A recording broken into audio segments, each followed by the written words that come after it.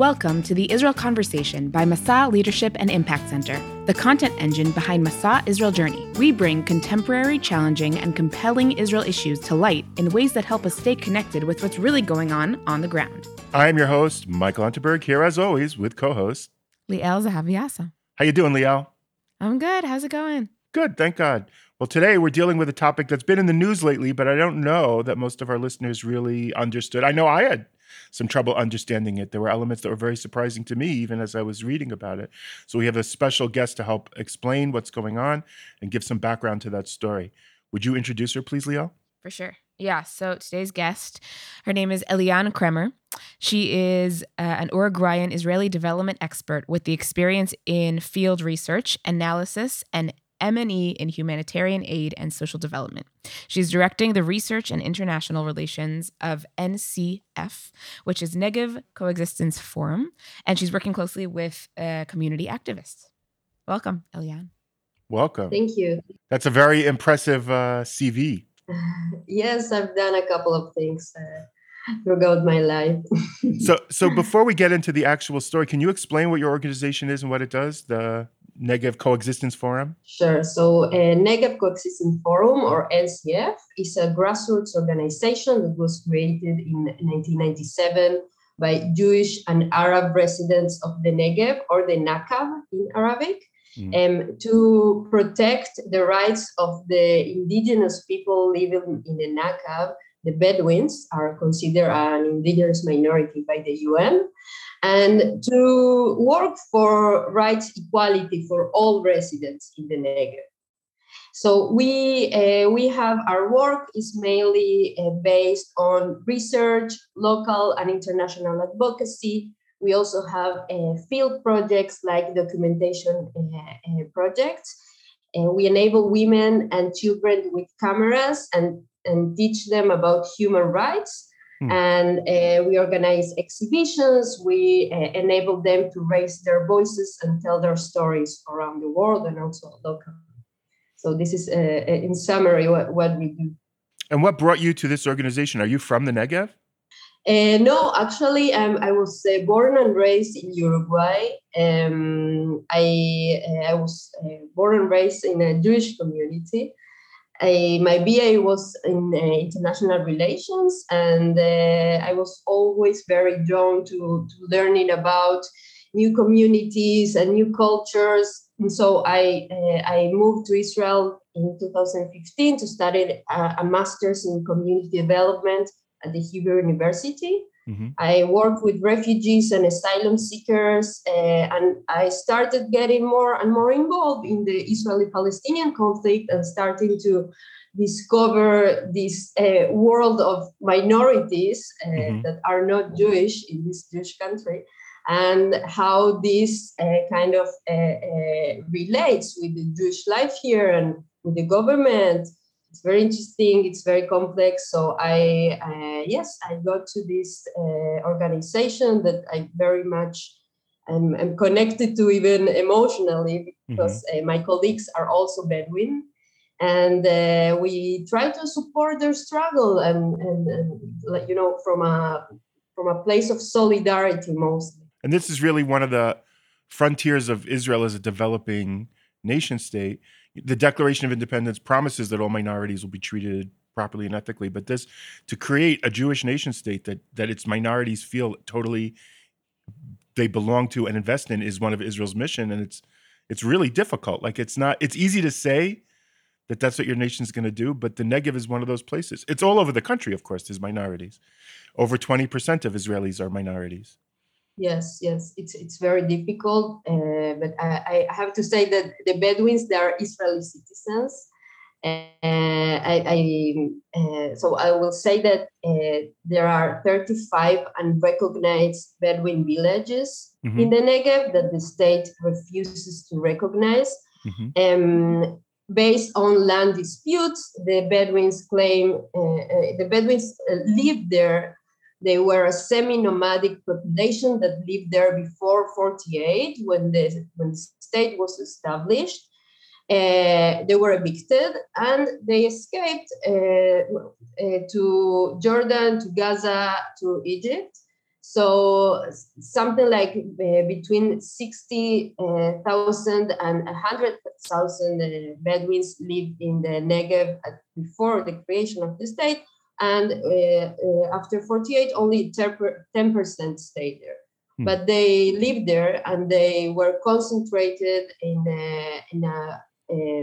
a zone called Al-Sia by the Israeli, between the 50s and the 60s, in a zone called Al-Sia under military administration, and then they were concentrated in urban townships, which has been the Israeli policy towards the Bedouin, which is very sad because they are, like I said, an indigenous population that are agricultural, and they're semi-nomadic. they traditionally move around. Yeah. Yes, but now that since the creation of the state, they lived on these lands, and before also, and the state is doing a policy of eviction towards them, and wants to concentrate them on urban townships and urbanize them, and in a way that doesn't respect their traditional way of life. So, like I said, there are 35 unrecognized villages in total. 300,000 Bedouin residents that are distributed in three types of settlements: recognized villages, unrecognized villages, and these urban townships. So this dispute is a land dispute, but these are Israeli citizens, which means that the state is responsible for their well-being, for them to access basic services, for them to access education and employment, and so on. But this more or less 100,000 population that lives in unrecognized villages, they don't have access to any basic infrastructure, no water, no electricity, no paved roads, and 80% of them live under the poverty line, which is very, very worrying, and it's usually under the radar. But yes, we do this advocacy work for the state to change its policy and recognize the situation of this minority that are Israeli citizens, like I said. So I know I was surprised, and just because I had never thought of it, that to me it sounds like planting trees. In my head, planting trees in Israel was always something. Well, why would you argue about that? Planting trees just seems so good. Like the idea of trees being planted. So why was that so controversial, and why were the protests so what's the word? I don't know. Why were there such energetic protests against the planting of trees, which to most people just seems positive? Okay, so last Monday, 10th of January, the JNF, or Jewish National Fund, arrived with the tractors escorted by the police, and began to prepare the area of about 50 dunams to plant trees in the surroundings of the unrecognized village of Khirbat El Watan, which is located south of the village of Sawa. These are Bedouin villages that have land disputes. Okay, these works destroyed olive and fig trees that were uprooted, as well as grains. So the afforestation is being done on lands with land claims submitted by the Alatrash family, who used to live there before 1948. So those land claims that were filed in 1973 were never discussed or approved, which makes these lands still in dispute.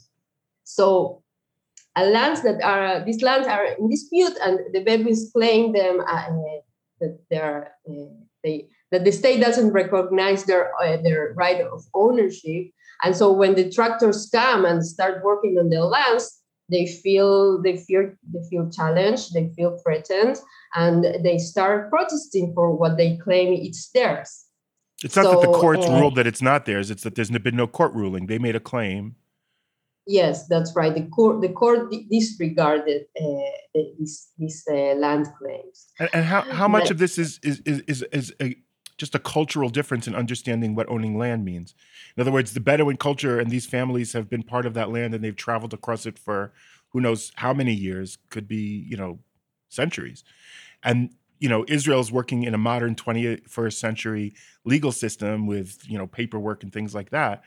And so how much of it is just that these Bedouins feel it's theirs and Israel just doesn't have the paperwork to see and understand theirs, and so these disputes go on for decades. yeah, so the afforestation is done with any planning approvals. They are not part of the national plan for forest and forestry. Okay, the government and the JNF have set up a planting coordination committee with the purpose to make areas around Bedouin villages or near them and to plant in them with the objective to preserve the land. So this is not something that is random or it's part of a plan. It's not part of the plan, and it can be even interpreted as part of a more broad conflict or issue in the government. And it can be interpreted as the right wing wanted to destabilize the government through the JNF or Kakal, which is the little blue branch. boxes that we all put money in when we were kids. Yeah. Yes. The JNF are those little blue boxes. That's how we all think of them. I also did, Yeah, we all did. Yeah, we all did. But when you realize that there's more of that, and it's not only the nice and kind act of planting trees, but in fact people are living here, and this is threatening their way of life. And I need to say now that this is one of the mechanisms of the state to displace the Bedouins, such as home demolitions. The Bedouins experience home demolitions because they are located in areas unrecognized by the government. So an average of 2,500 demolitions per year are done in the Negev. Imagine that they are used to receiving demolition orders. Their children grow up with police, big forces. We know Israeli police and the power it has. And the power it has also to oppress with violent means that I will speak about this later. But it's treating it's scary when the police come. Yeah. It's even if you're not the minority, police can be scary. Mm-hmm. I said that it's treating a minority only through the enforcement side of the story, and not being able to understand that this minority has a need to be recognized and be able to carry out a participatory process of recognition. So this is their plight, to be recognized. In fact, there is a process of recognition now that this government approved of 3 unrecognized villages of Hashem, Zane, Rachame, and Avde. That is also a little bit problematic because the government made a decision to approve this, to recognize these villages with the condition that 70% of the residents move inside the limits of the village before the recognition is done. It's complex, but yes, it's a conflict that has many roots and many areas, and but the government still needs to provide the means for this to be solved because it's their responsibility. Can you help us understand why suddenly the uproar is happening now? I mean, I know that this is obviously happened in the past, and this time it's really made it into the news as pretty much the major headline of the week. Do you have an explanation for that, or help us understand that a little bit more? Well, it happened now like it happened before. I think the question should be more why the protest now? Why these protests happen now, because there have been plantations of the cacao, and there still are in different places that people don't protest. So it's actually connected to what I said. These lands that are being uprooted are under land claims by the Elatrash family, and they submitted these land claims that were never discussed. And so, but what's interesting now is that there is, in the coalition government, there is an Arab representative now, and the United Arab Party by Mansour Abbas, who in fact got almost 50% of the votes of the Bedouin.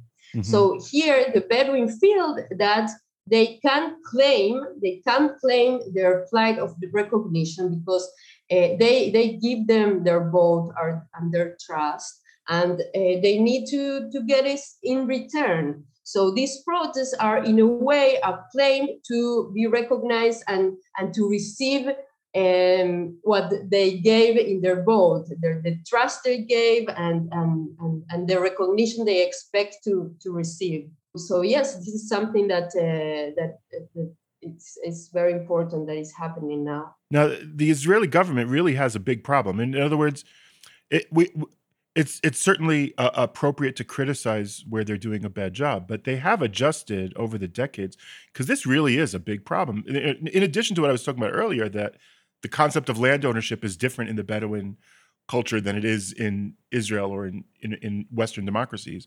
But also, the Bedouin lifestyle is so culturally different than a 21st century lifestyle. So in a village where you have polygamy, or what we would think of as inappropriate ways to treat children, or, and Israel at first, in the first decades, in the 50s and 60s, was trying to assimilate them into the 20th century. And Israel's sort of given up on that project, but still doesn't really know how. And on the one hand, I think what you're doing is important, pushing Israel to do a better job. But on the other hand, it really is hard. It's an old traditional lifestyle. And on one hand, democratic values say you have to respect the culture and let them live culturally the way they do. And on the other hand, a lot of their cultural values really clash. Attitudes towards women and children. It really attitudes against education. I've met Bedouin who've gone to university, and in their communities, they're not necessarily treated well because they're seen as betraying their, like, it really legitimately is complicated. And I don't know that there are no easy answers to these sorts of problems. Am I wrong? That's my understanding. Well, I will have to disagree, Michael, because sure. What they are claiming, what the Bedouin are asking, is to be recognized as agricultural townships or villages. Like you have moshavim, like you have kibbutzim, not urban settlements. This is all they are asking, to be recognized as non-urban. So the cultural part, I'm not sure the government needs to get involved in it. Yes, polygamy, other things, but don't we have other minorities within the Jewish people?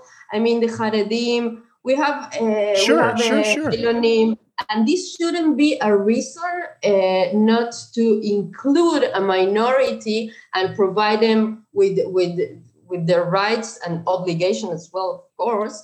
But this is all they are asking, to be recognized with their different type of life, like Jewish can receive the recognition of their moshavim or kibbutzim.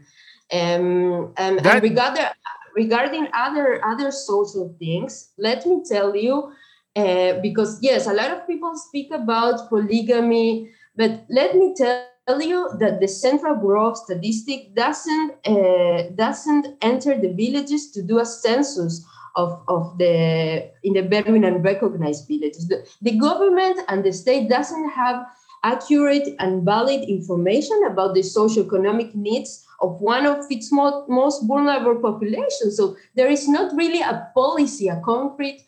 How can you elaborate a policy if you don't have information about how many people live in their houses, where do they work, how many of them get to university. The state is neglecting them on the map and also in statistics.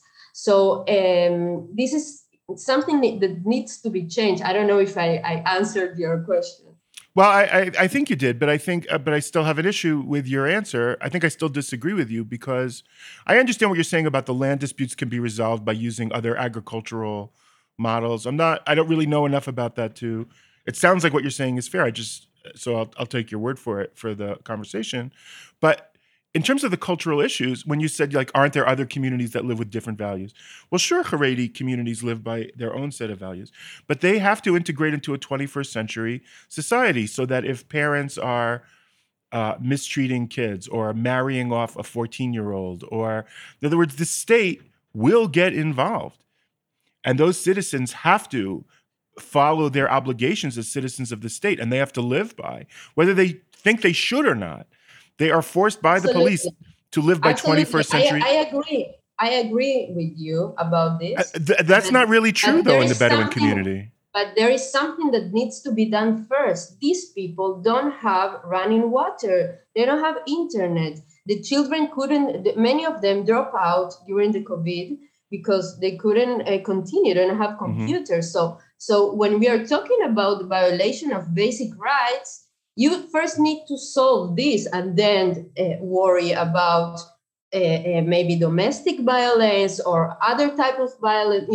There is a lot of talks and mainly in the media about violence and delinquency in the Bedouin communities. Isn't this connected to poverty levels, high poverty levels? So this needs to be addressed in a very comprehensive way and in a way that doesn't judge and criminalize them, but in a way that helps them and support them. This is our perspective. When you work with minorities that are not like the majority, there is a need of understanding them, yes, in a more comprehensive way, that is not punishing them, which is what they are experiencing right now. They are experiencing eviction from their lands. They are experiencing demolition of their houses. Basic rights of housing, of adequate housing, is not being respected, and not to say that Israel is violating several international covenants on these rights. Yeah, I'm not arguing with you about the problem on the Israeli government end. I am saying that to take them in and make them fully part of the state and give them all the rights as citizens, that does criminalize them because it then obligates them to be. In other words, full citizenship is a two-way street. Mm-hmm. And so it means the state has obligations, but it also means the citizen has obligations.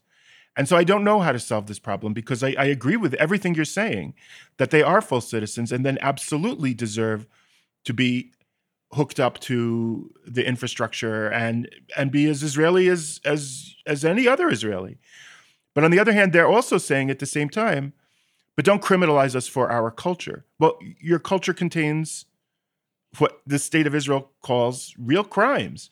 And so say, but don't criminalize them. They're already doing it. They're already,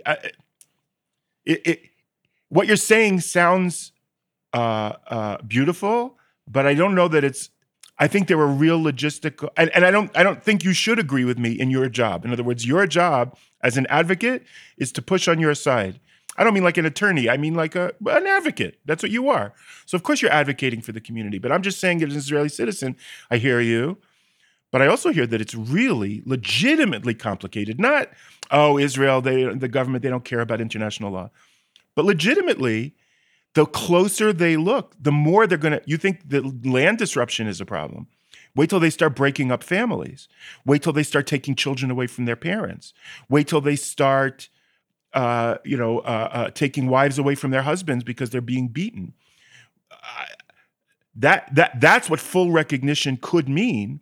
And that's the real criminalization. So this is really a hard problem. We are far from that, Michael. We are far from that. Like I said, first step first. Yeah, I hear you. These people don't have running water. And this is the state, this is the state responsibility.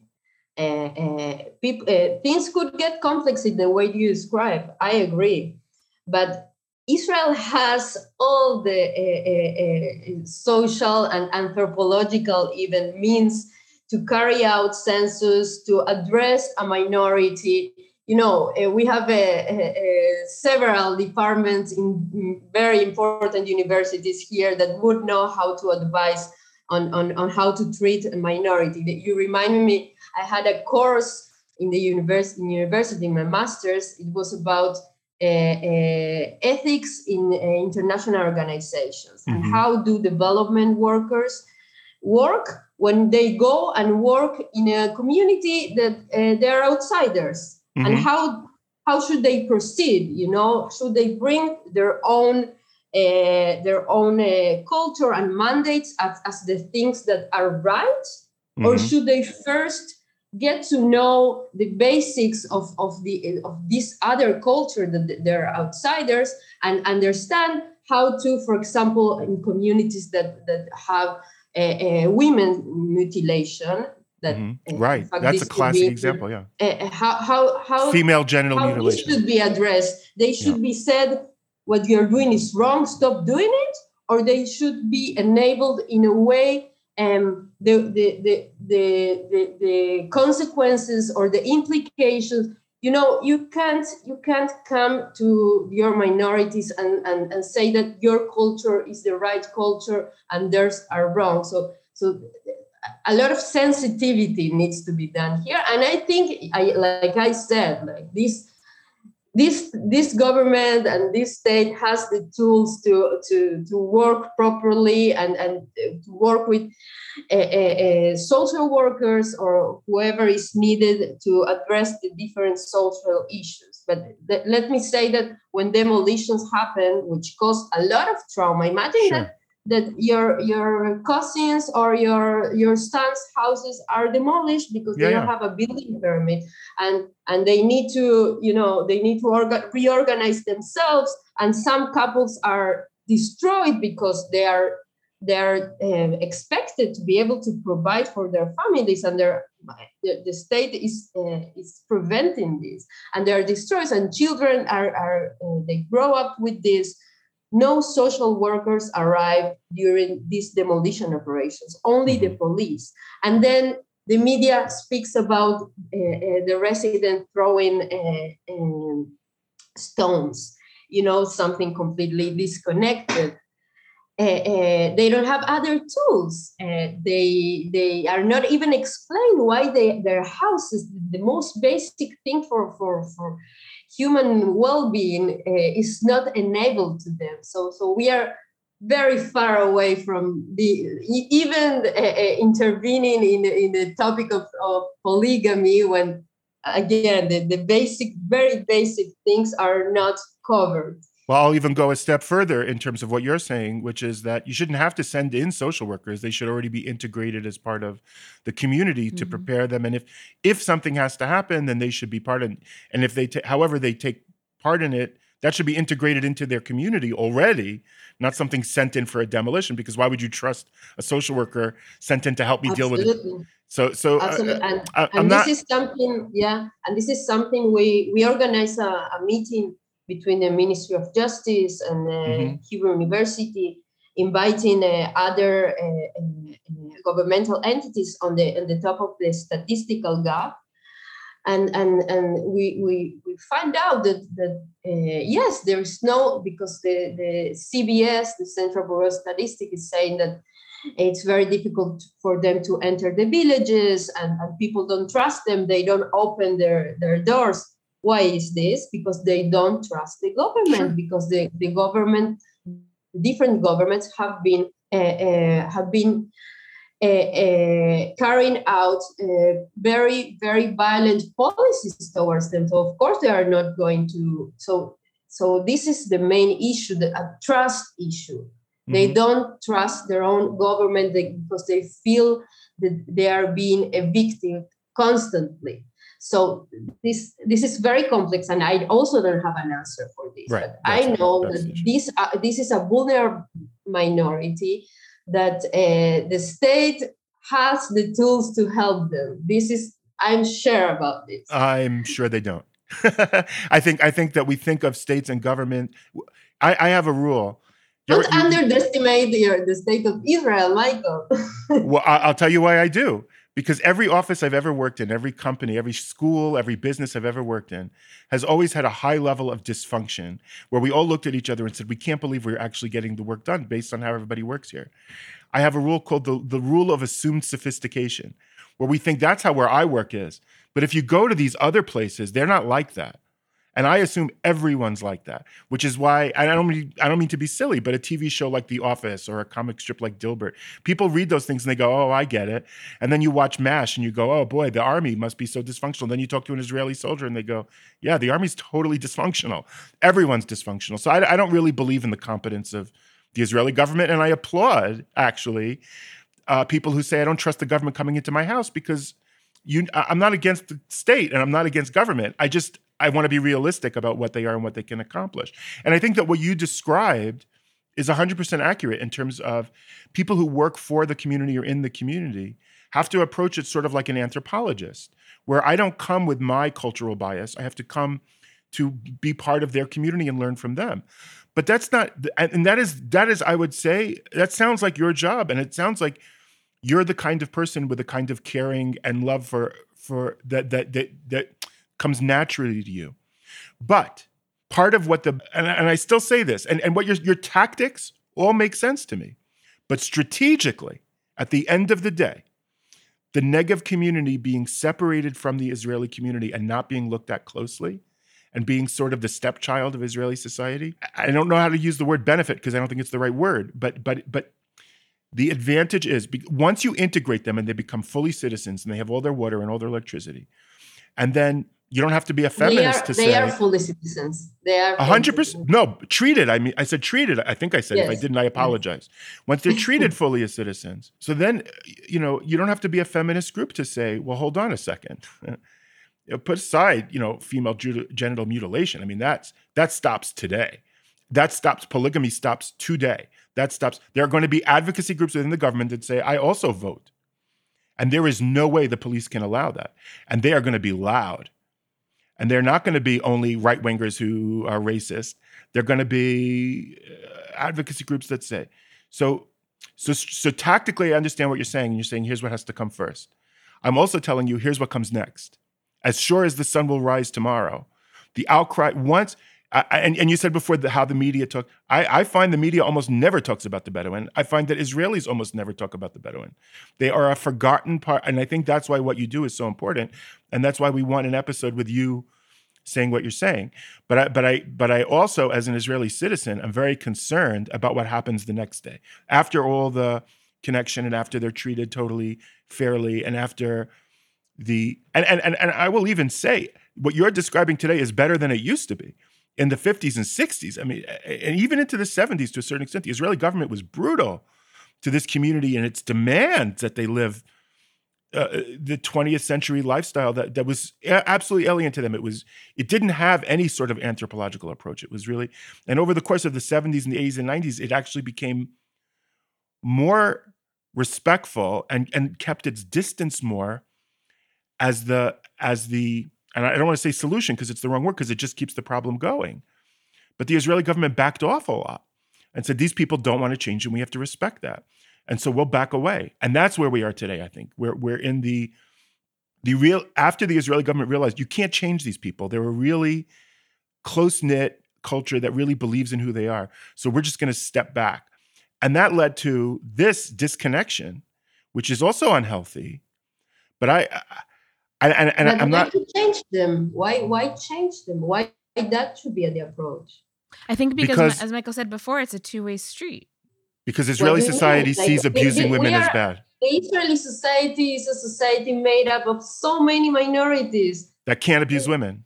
That doesn't have to do with this, Michael. I'm sorry. There's no abuse of women in the Bedouin community? Is polygamy respectful to women? Well, some can say that the Brit Milah is also an abusive practice. They can, but that's not what Israeli society or the Israeli state says. The Israeli state says that that's not. The Israeli state does say that doing that to girls is. So I'm not. even without applying universal standards of morality. To be fully Israeli means to live by Israeli standards.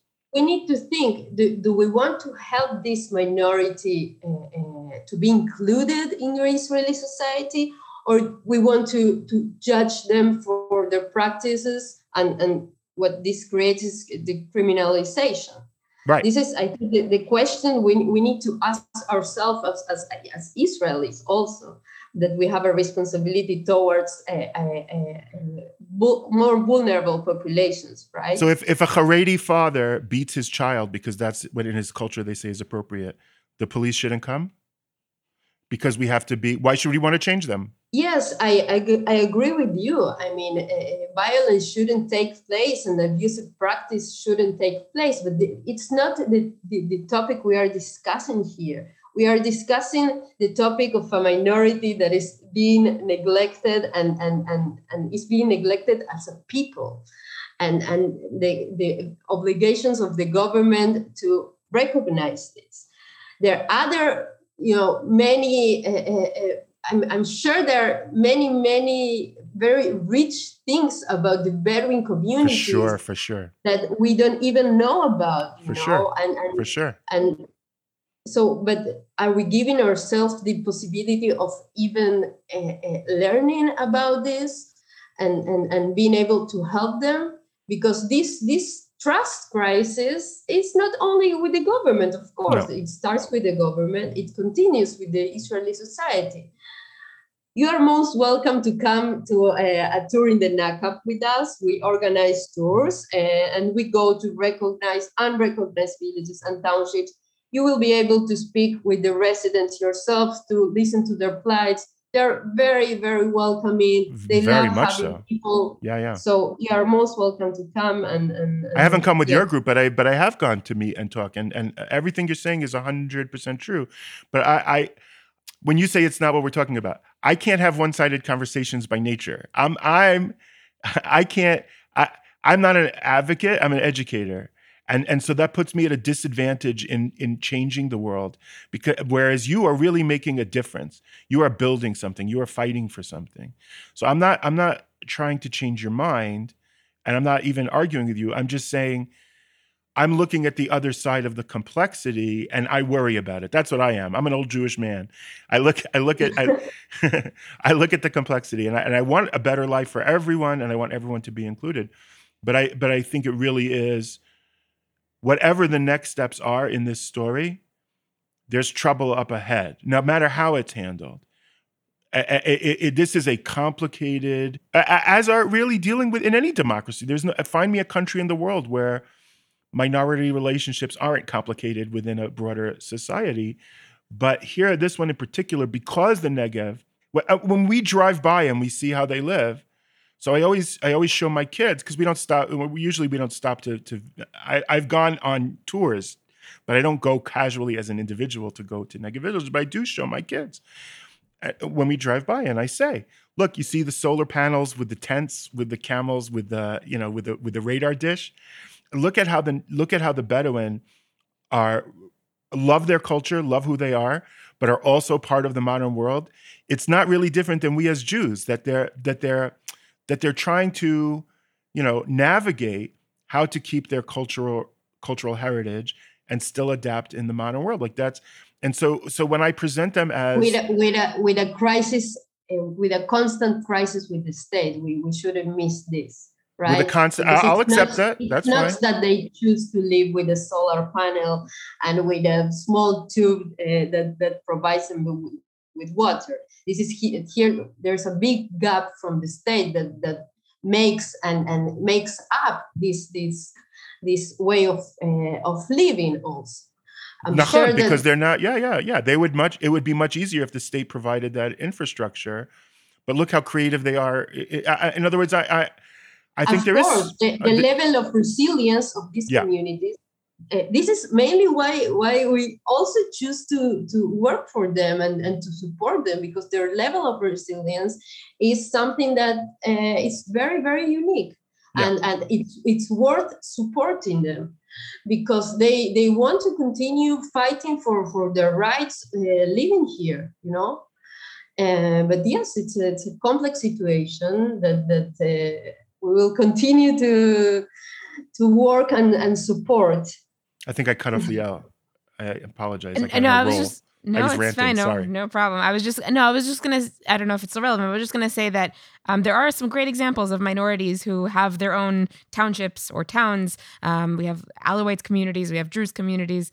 So it's something that's possible, and something that I really like what you said before about this idea of a two-way street, and about them being recognized as citizens and them partaking fully in that and all of that and what that entails, and the government, in response, treating them as such. Nachon.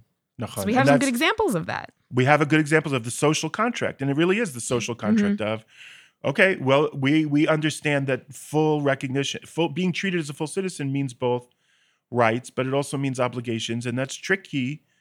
And I don't mean this as I don't want to sound disparaging, but it is a particularly tricky story in the Bedouin community for all of its beauty, and it is beautiful. And not only. We can also thank the Bedouin for a lot of positive things that they've done in terms of even our security, Bedouin cooperation with, but also, let's be honest, there's an enormous criminal element that was very involved in all sorts of criminal enterprises that actually spread through the state, that they became the conduit for not only smuggling things like drugs, but also humans. I mean, this is an incredibly complex problem. And I'm not, that's not your problem to solve, Aliyah. I'm not, again, I'm not saying this to disparage anything that you're doing. I'm just saying, for me, strategically, there are steps down the road that are going to be, this is a really difficult problem that isn't, and your job in advocating positively and advocating for change in the Israeli policy is absolutely part of the solution. And if you say this is what we have to do first, I'll go for it. Like that. If that's the order that you think it should be, that's great. I don't have a problem with that. But I'm also thinking like the next step in the chessboard is that other side of the equation is going to be a rough transition. I need to say that it's worth exploring other cases of indigenous people in other countries and what were the solutions there to solve the conflicts. Mostly horrible, right? You look at North America, you look at Australia, the stories. I'm from Uruguay. You know what happened to the Charruas? I don't actually. Yes, they were mutilated in the very beginnings of the history of the state. They're usually horror stories. Yes, but if we look into positive stories, the way of the state to solve this issue is recognizing a minority and their particular way of life and including them instead of neglecting them and discriminating them and evicting them. This is the way to solve this, not through police oppression, not through violence. And when you speak about delinquency, this is, like I said, this is connected to lack of infrastructure and of course, it's chicken and the egg. Yeah. But I wanted to add also that you said this is our work and what we are doing is very important. Hopefully I wouldn't be doing this. And how this is possible. This is the state's obligation. This is if this struggle wasn't here, we wouldn't be here. And the indigenous Bedouin communities would be respected and could live with dignity like the rest of the citizens. But unfortunately, this is the reality, and we're here to make this bridge so that the state does take responsibility for this minority and their well-being. Well, I actually think you're not giving yourself enough credit for who you are and what you do, because in a democracy, I don't think you're supposed to, the people have the power, means you can't rely or trust the state to do its job properly. And it's the people who need to tell the government and boss the government to do what they need to do. Because again, I think you are fulfilling the mission of a good citizen in every sense of the meaning, and saying, if the government's not doing it, then in Jewish sources, right? If I don't know how to say it in English, if you see there's no one doing it, be the person who does it, right? But makom she'en hashim yishtadel liot ish, which is I understand a masculine way to say it, but I'm saying, but if there's no person doing it, then do it. You be that person and you jump into the gap. So you and your organization both, well, and it doesn't matter to me if you're talking about Jews or Arabs or Olim or Sabras or whatever. It's Israelis. It's Israelis working together to make a better outcome for everyone. Yes, and mostly it's human beings that Yep. deserve the same rights Yep. and the same respect, disregarding of their ethnicity or origins. So this is my main focus here. I feel that yes, it's my obligation, mainly because I'm also Jewish, and I received my citizenship the first day I arrived in the airport when I made Aliyah. And then I discovered these people that have been living here since before the beginning of the state, and they don't have even the right to they don't have they get their home demolished. How is this possible even? So this big gap between status and them being considered like third-grade citizens, it's unacceptable for me as a Jew even, but mainly as a human that lives on this earth. So yes, this is the motor of my work mainly. Well, I think that most of us look at things like that and we go and we feel bad for about 30 seconds, then we go on with our day. And a person like you devotes their life to addressing the problem and fighting for a better future. So really, kol hakavod to you. I think what you're doing is heroic, and I hope our listeners see you as a role model, as somebody who doesn't complain about society. They try to make a difference and try to make the world better. Thank you. And you are most welcome to come to the Negev and make new friends. I absolutely want to take you up on that one. And if we could get even with students, I would do that. That sounds like a terrific. Yes, yeah. Because as Jews and as Israelis and as humans and as whatever we are, it's always the more we learn about each other, and sometimes that means being a little uncomfortable for a few minutes till we realize, oh, it's just a human, so we're all okay here. I think those are the best types of learning activities for anyone. I would love to do that. Yeah, great. Happy to organize. Awesome. Maybe we could do, in all seriousness, maybe just us teachers could go as we were always looking for things as teachers to go to learn more, to understand. That would be a great, well, whatever. We'll talk when we're off the podcast. The podcast listeners don't care about our logistics. Maybe but they'll join. They should. They should. And I'll obviously put a link to your organization in the notes to the podcast if listeners want to follow up and learn more.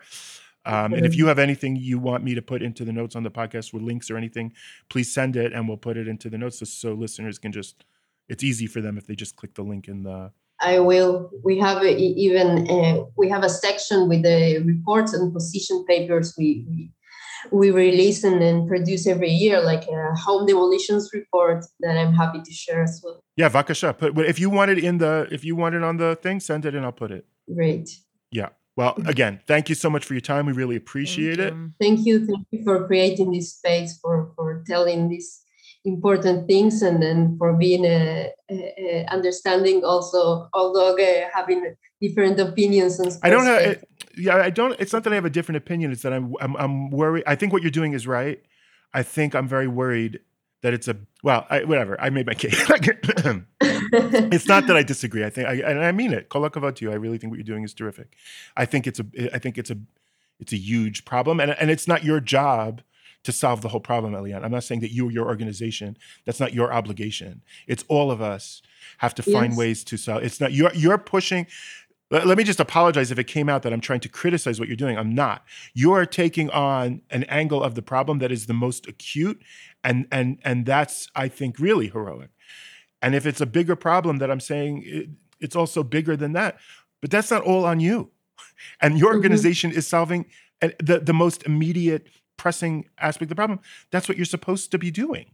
So I have no problem with. It's not that I disagree, but But I'm worried. I'm worried. I'm worried that even when you succeed, there's a lot more work to do. And maybe you'll be a part of it. Maybe other people will take over that part. I don't know. But all we can do is solve the problems in front of us right now and make them better. And then we'll deal with those next problems down the line. Yes, I agree with you that we are all responsible to solving this problem. The thing is that I think it should be solved from a human level. Yeah. You know? Yeah, that's for sure true. That's for sure true. Yeah. But that's also what I'm saying. And so I'm worried because once you get to whatever, I don't want to rehash. It's I think made the case. So again, thank you so much. Thank you, Liel. And we don't have to log off the Zoom, but it is the end of the episode. So I'm going to stop the recordings. Bye-bye. Masa Israel Journey is dedicated to shaping a promising future for the young Jewish individual, the global Jewish community, and the connection to the State of Israel. Masa offers life-transforming, long-term opportunities in Israel that allows fellows to create their own future. Check out masaisrael.org for more info.